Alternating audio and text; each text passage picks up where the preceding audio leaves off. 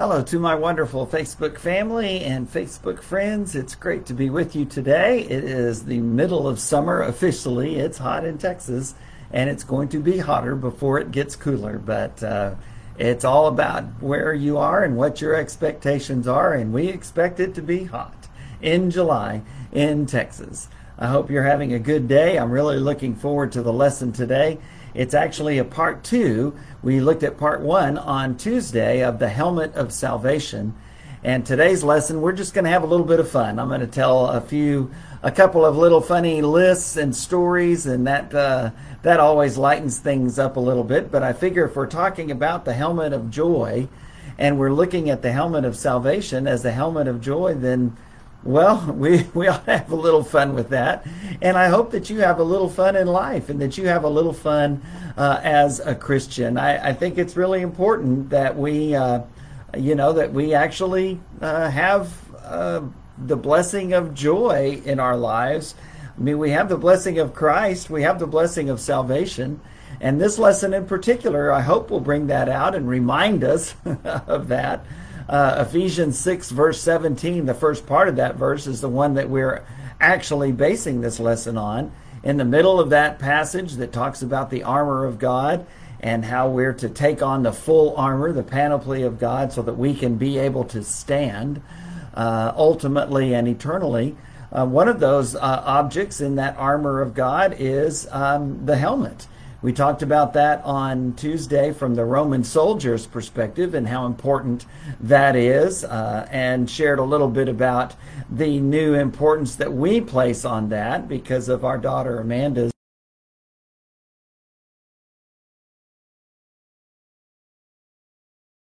a couple of years especially. But the helmet is vital.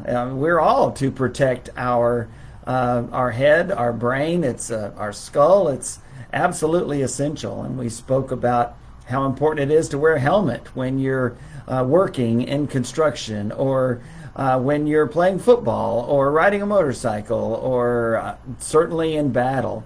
Law enforcement wears helmets. Military wears helmets. It's just the right thing to do in those situations. And so today we're talking about that helmet of salvation again from Ephesians 6:17, but we're talking about it from the perspective of the helmet of joy. So it's nice to see a few folks already joining us. Hello to my dear friends from Arlington, Lenny and Joe Aller. They're kind of friends and they're also kind of family. We see them as our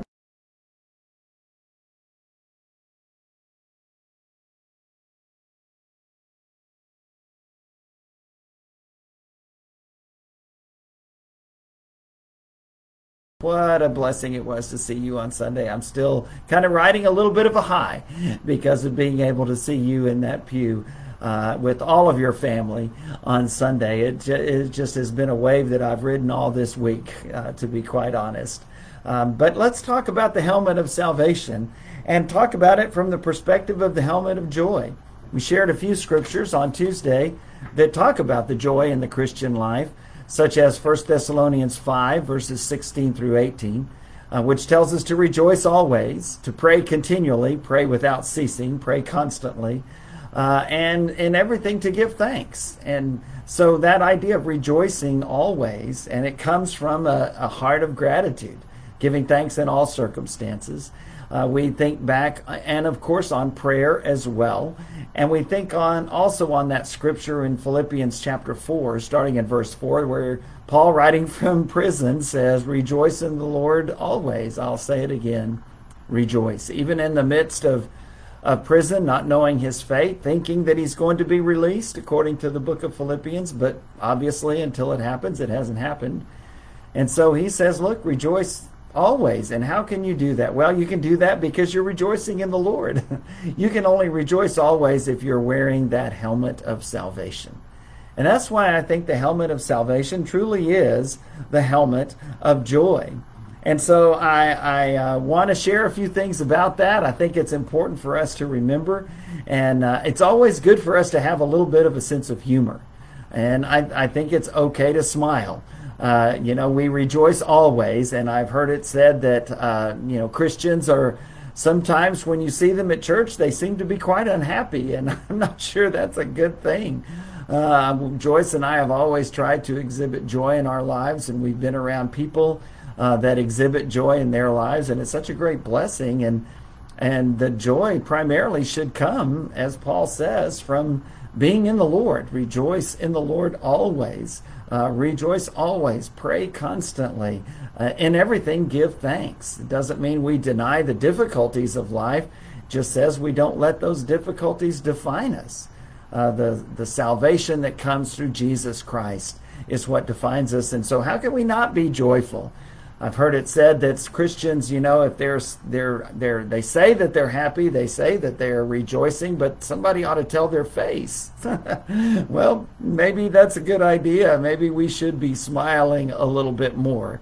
I think you can still smile in a reverent way in the worship assembly. That's okay. I think Jesus smiled a lot. We see a few windows into that possibility as he brings the children to him, as he kind of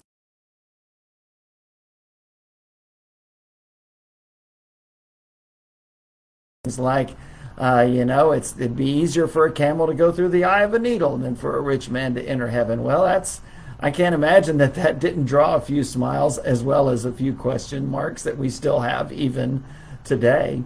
So I do believe that Jesus was one who smiled a lot, who enjoyed life on this earth. And it's because of that special relationship that he had with the Father.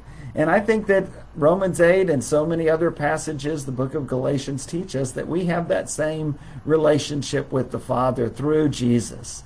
He is the one and only unique Son, the only begotten, as John 3:16 puts it in a couple of versions.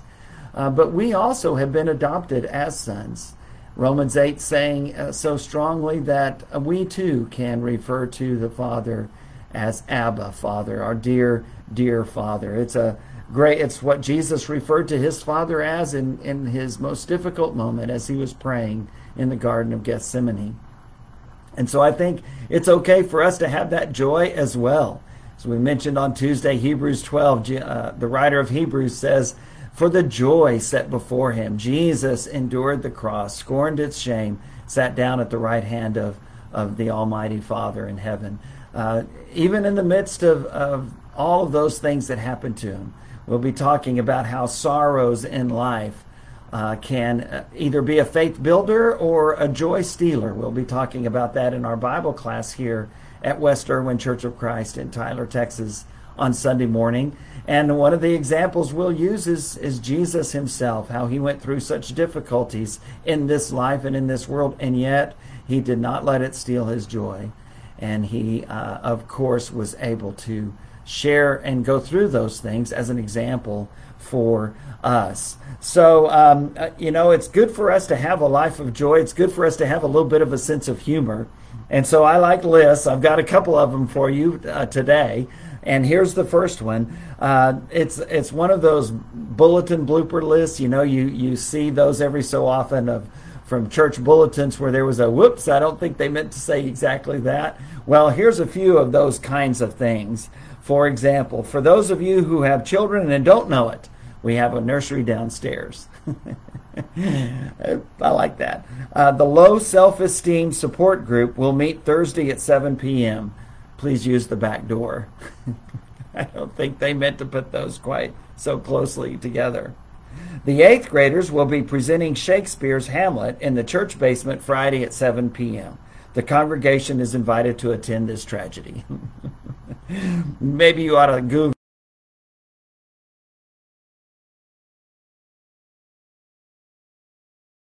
meals. Love that. Love that. And then one more. I really like this one. Don't let worry kill you off. Let the church help. I just love stuff like that. I think it's good for us to be able to smile. It's good for us to be able to laugh at ourselves. And I think that's the way our Lord was. I think he kept things in perspective, had a good balance in life, and I think we need that too. And we're saved by the blood of Christ. Our sins have been forgiven. How can we not be joyful? How can we not smile and rejoice? and share the joy that comes from deep within us, no matter what the outside circumstances are. Again, we don't deny when those things are difficult, but at the same time, we don't let them steal our joy from us and rob us of the wonderful blessing that we have of being in Christ. And so we take on that helmet of salvation, but we also recognize that when we do, our lives are forever changed for the better. And so we see that as a helmet of joy. So a few things briefly about what this helmet of salvation, this helmet of joy, really does and really means. It points us, first of all, to a life of joyful serving. Serving God and serving others. Jesus, when asked what's the greatest commandment, he gave the top two because they are forever joined together. And that is to love the Lord your God with all your heart, soul, strength, and mind, from Deuteronomy 6. And also to love your neighbor as yourself, Leviticus 19, verse 18. Jesus said the top two are to love and serve God, and to love and serve your neighbor as yourself. And so when we take up that helmet of salvation, as we said on Tuesday, we talked about how to get it, the response of faith. And so if you have questions about that or want to share a lesson about that with someone, Tuesday's lesson on Facebook and on our website would be a great place to go for that. But we also said that it means not just getting the helmet of salvation and the helmet of joy, but living it. Living that life that is joyful, that is a life that recognizes that we have salvation. And so that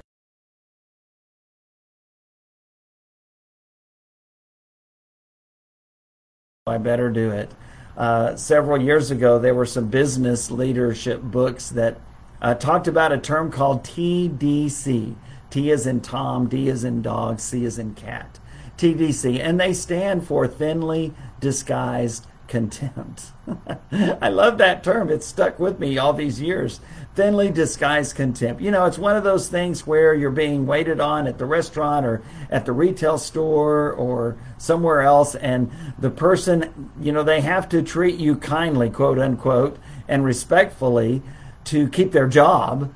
But at the same time, you know they don't want to, and you know they don't like to. And though they're saying the right things, you can tell that underneath that disguise, there's great contempt.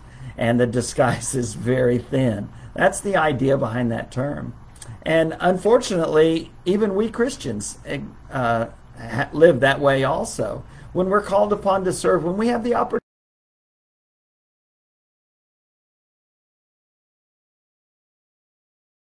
for God's kingdom, we should never do it with thinly disguised contempt. We should never do it begrudgingly because we just don't really want to do it, but because we feel like we have to, we will. Or because we feel like we're going to get in trouble or get caught, then we will. Well, those aren't good things. That's not the right motivation. A more mature, Christ-like motivation is we do that with joy. Again, for the joy set before him. He endured the cross and scorned its shame. Yes, he hurt. Yes, he was in pain. Yes, he cried out to the Father. All of those things are true. But what's also true is that underneath all of that, he had that joy that was set before him of being obedient to the will of the Father. Remember what he prayed in the garden, not my will, but yours be done. And that's what we do as well. And so when we understand what God's will is and we have the opportunity to do it, we do that. And we do that with great joy. We live a life of joy.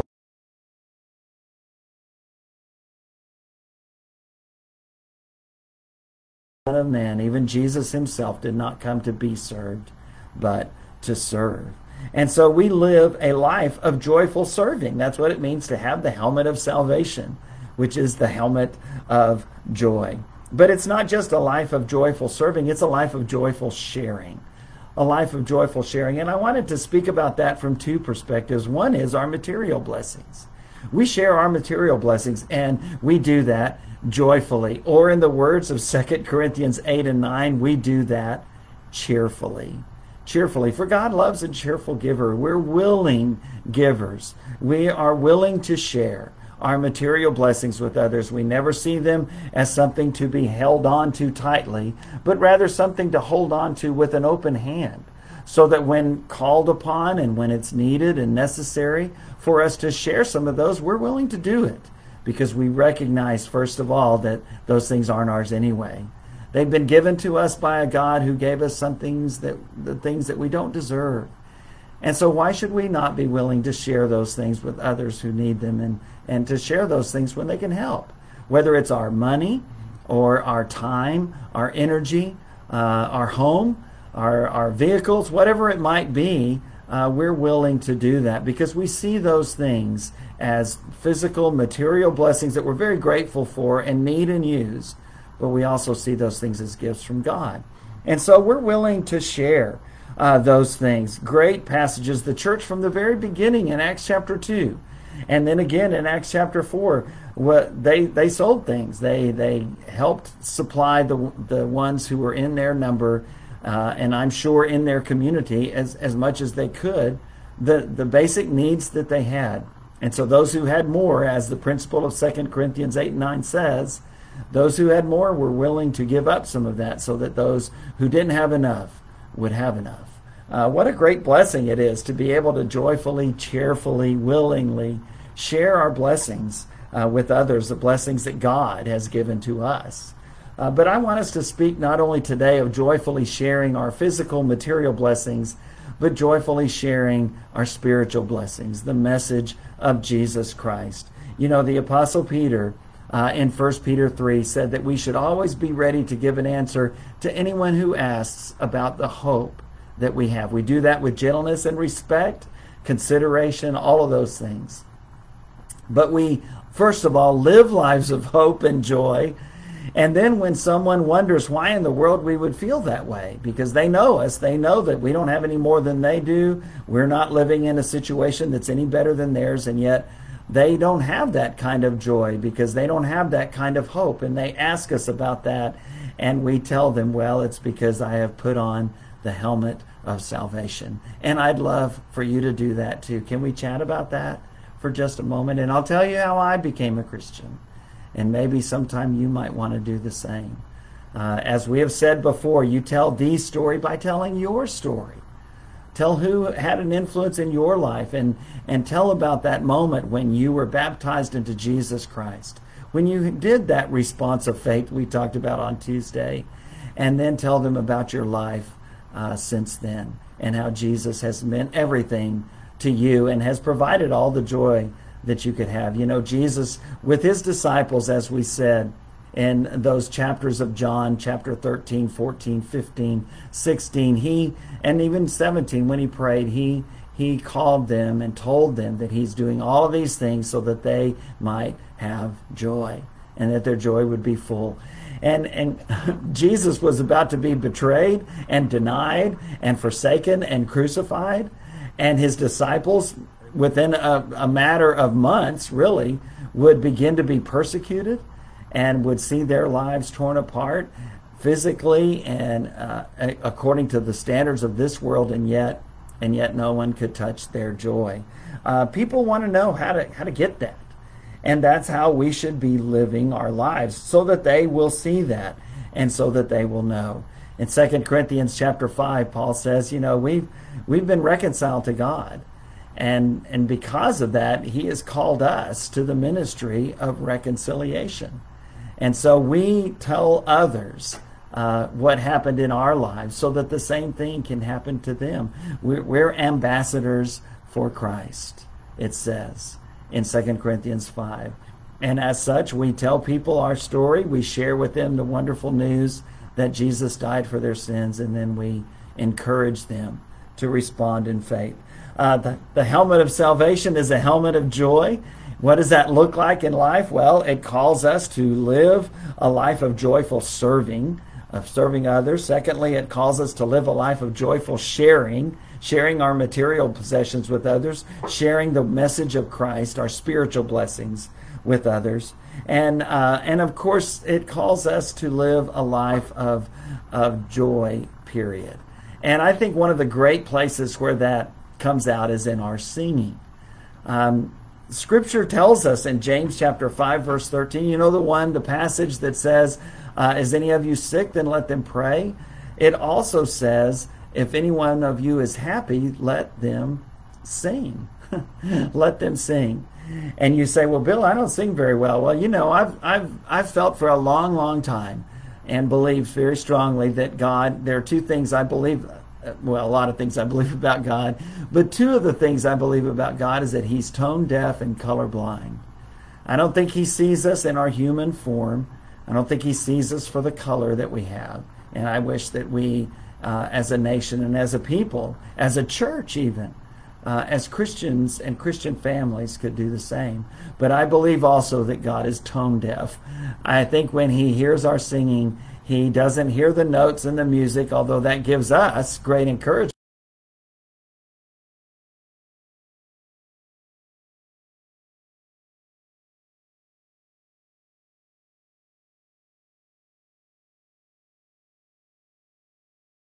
That we did and that others had done and we had seen, and where you have the whole group up there and they're a choir and they're singing and everybody sounds so joyful and so beautiful except for one person, and they're singing horribly and they're off key and they don't have the words. I mean, it's just horrible, and everybody's looking at them and you're thinking, good grief, what's going on? And the caveat is that's what we hear.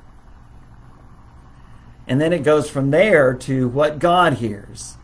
And it looks at what the individuals are actually thinking as they're singing. One of the ladies says, oh, why did they build a church building right across the street from a bakery? I'm starving. You know, someone else says, well, who's that cute guy over there? Who's that cute girl over there? You know, someone else says, man, I can't believe that this is just going to go on forever. I mean, there's all kinds of things like that.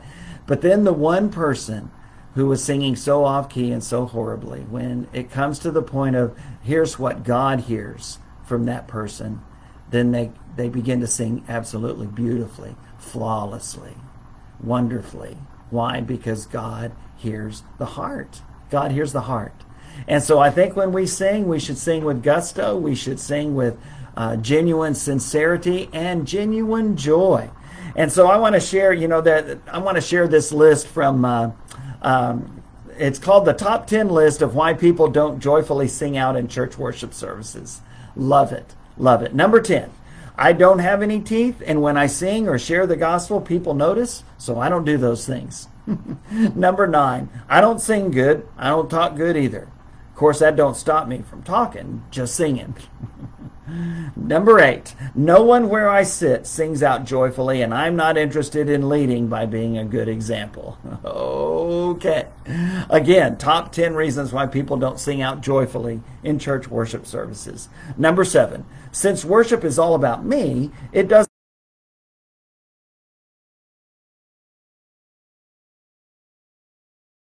like the song leader, and if I sing, then people will think I do. Because I'm passive aggressive and tend to act like a spoiled 6-year-old to get my way, I refuse to sing. And number 5 is related. I don't like the song choices, and if I sing, then people will think I do. Because I'm passive aggressive and tend to act like a spoiled 6-year-old to get my way, I refuse to sing.